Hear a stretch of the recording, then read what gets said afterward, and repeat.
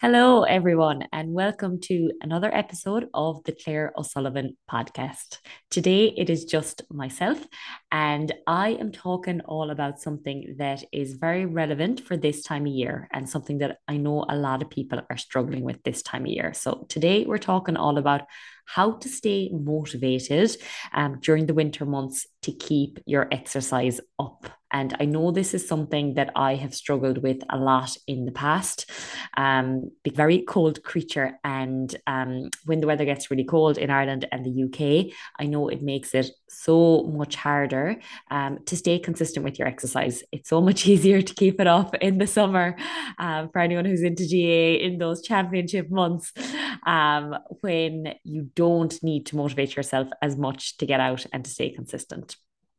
Nowadays, it takes nearly 10 or 15 minutes just to get yourself dressed if you are exercising outside to be able to withstand the elements.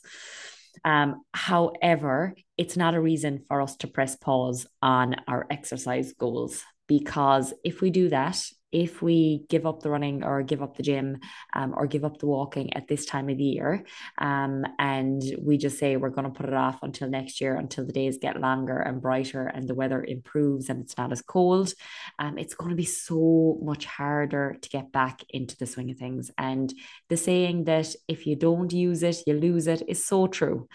Your fitness goes so quickly, your strength drops off a little bit, and you lose the progress that you've made and that you've spent months and months putting time and effort and energy into. So if we can at least keep some form of exercise up through the winter months, even if it's not as much as we would have done for the rest of the year, it's going to serve us absolutely massively.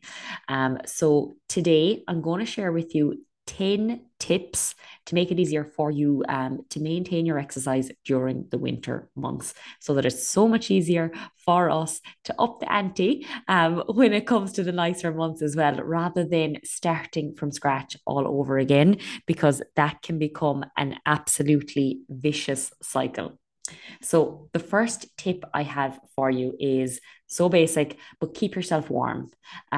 If you are absolutely freezing when you're getting out to exercise, you're going to turn yourself off it. And coming from one of the coldest creatures you will ever meet, if I'm not warm, I don't want to do anything. If I'm absolutely freezing cold, if my fingers and toes are freezing, I'm going to be so much less inclined to want to exercise or to push myself out into the cold weather. So make sure that you're warm before you ever head out. Tip number two is invest in good winter gear.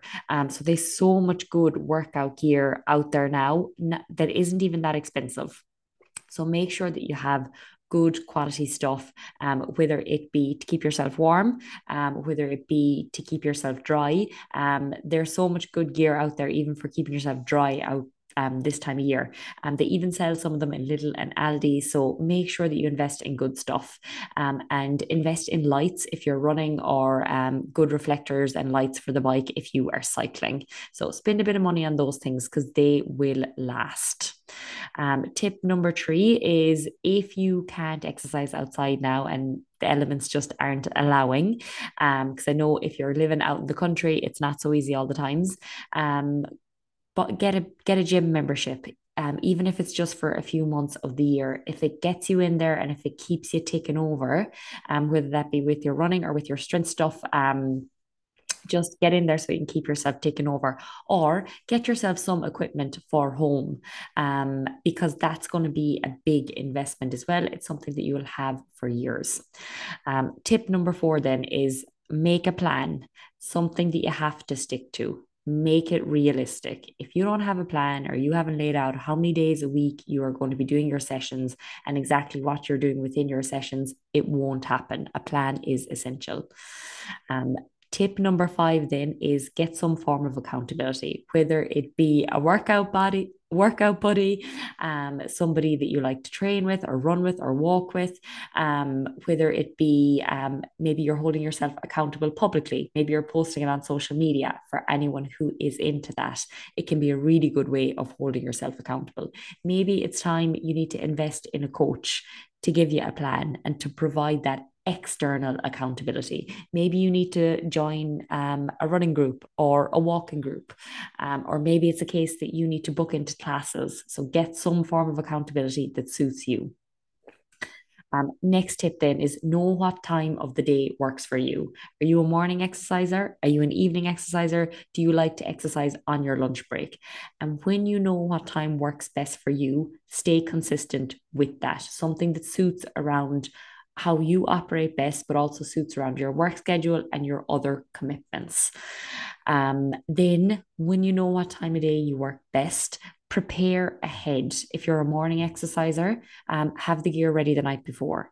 Don't put up extra barriers that are going to be there to stop you getting your sessions done. If you're not prepared the night before, it'll be so much easier to snooze. So have yourself ready to go. If you exercise after work, don't go home in between. Have the gym gear with you at work and just go straight. It's going to be a time saver and it's going to reduce the chances of you deciding to put it off.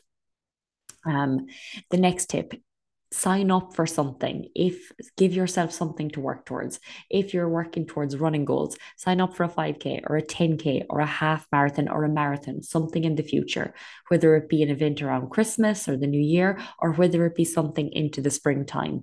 Give yourself a reason to have to get your sessions done. If you can sign up for something with someone else, even better again. Okay.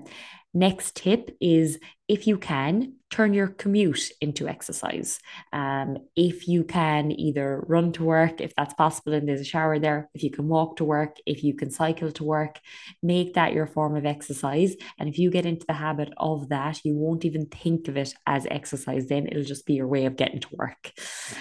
Or if you are running certain errands, or you're bringing the kids to training, get your walk done or your run done while you're waiting for them at their training or whatever it is.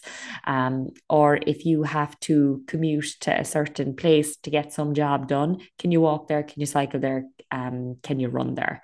Try and make it as easy as possible for you to keep up the exercise. And the final tip I have for you then is, think of how good you're going to feel when it's done. Remind yourself of that continuously, like a broken record. Keep a journal of your progress with your exercise, of your consistency with your exercise, and record in that journal how good you feel after. It will give you a bank of evidence, telling you how good exercise is, how good it makes you feel, and it will just be that extra incentive, that extra reminder as to why you should go do it.